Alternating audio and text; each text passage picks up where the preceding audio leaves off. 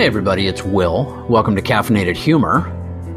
You know, everyone is allowed to live whatever life they feel like living. You can be anything, you can do anything. Nobody has the right to judge you. They don't have the right, but it doesn't mean they're not gonna. I judge people on a daily basis. And if you decide to step yourself so outside the norm, I reserve the right to, take your, whatever your beliefs are, your look, whatever, and just kind of pull it through the mud pile with me. Now, there are some of those out there that are like, well, you can't judge. Walk a mile in their shoes. But I don't have to walk in their shoes to know they would never fit me and I would never wear those.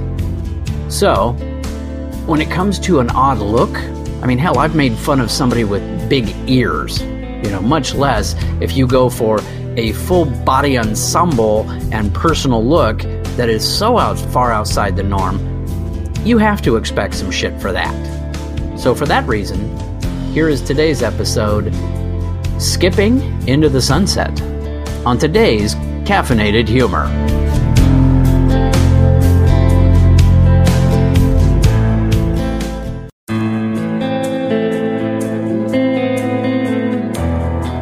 I am sipping a cup of my daily drug at a Starbucks near LAX when a man flounces in. If I had meant walked in, I would have said that, but I kid you not, flounces. First of all, flouncing in Doc Marten boots is a tough thing to pull off. Add to that a leather jacket that has several hundred bedazzles on it, and leather booty shorts that are embarrassingly too goddamn tight, and you almost have the visual I'm trying to give you here. But let's move upstairs to the hair.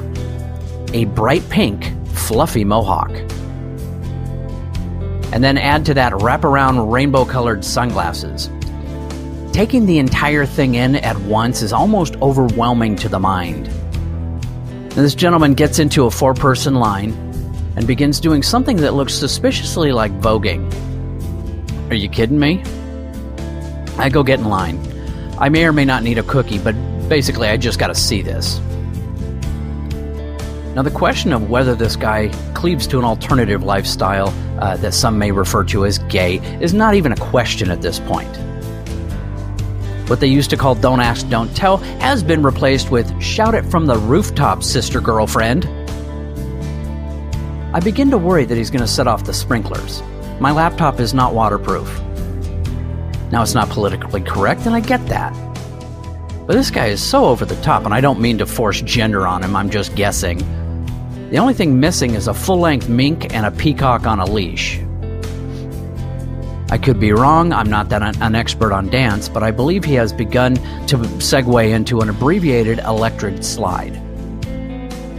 This is a show all to itself. Give me something to eat and it's dinner and a show. I'm thrilled, and yet I begin to panic as to how the hell I can do this justice in print.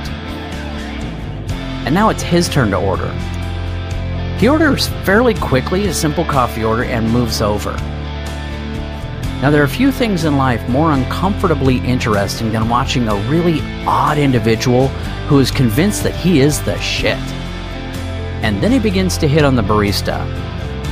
The barista is a lanky, probably late teens young guy with glasses and questionable skin. This is not a kid that is living the playa lifestyle. The mohawk has posted up near the pickup window and is taking the name literally. He is leaning almost his whole torso into the barista station to pick him up. You have very sensual hands. Do you paint? That is his opening pickup line. I begin choking. I seriously don't want to spook this guy, or God forbid, focus his attentions on me. Now, don't get me wrong, I am not homophobic. I can hit close to it at times, but I am comforted by having been told once by a gay coworker that I'm definitely not what a gay nation's looking for. Which, by the way, is only an insult if you are gay. Now, Mohawk is launching into his description of his acting career. This is going so badly uncomfortable, it's damn near perfect. The barista has gone completely silent, turned bright red, and his ears are even a brighter shade of red, and he's seriously falling behind in his coffee beverage creation. He is spooked. And it's not fazing Mohawk one little bit. There's a party at a friend's house tonight. If you're looking something to do later, He leaves that one dangling in the air like the kid's going to suddenly do a complete 180 and jump at it.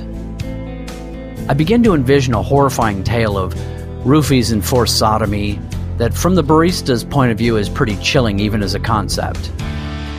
Somehow, someway, the barista finishes Mohawk's latte and hands it across with shaky hands and a subvocal mutter that sounds a lot like no, but I can't be sure. Mohawk shifts gears, takes his latte, heads to the door throwing a TTFN over his shoulder. And the motherfucker skipped out of Starbucks. He was incredible. One of those characters you just never forget. I want to thank you for listening today. If you really enjoyed it, by all means, listen to more episodes. If you want to read, go to Amazon.com and search Caffeinated Humor. There's a series of books based on the podcast and the blog. If you want to read the blog, go to bittermac.com, BITTERMAC.com, and that's the home of the Caffeinated Humor blog. Now, at the top of the screen, you're going to see a thing that says support this podcast. You can donate a small amount per month, as little as 99 cents. So for less than the price of a cup of coffee, you can keep me eating and making this podcast. Keep the podcast going, grow it, make it a better podcast. I want it to be the best that you want to listen to. Thank you so much. Have a great day.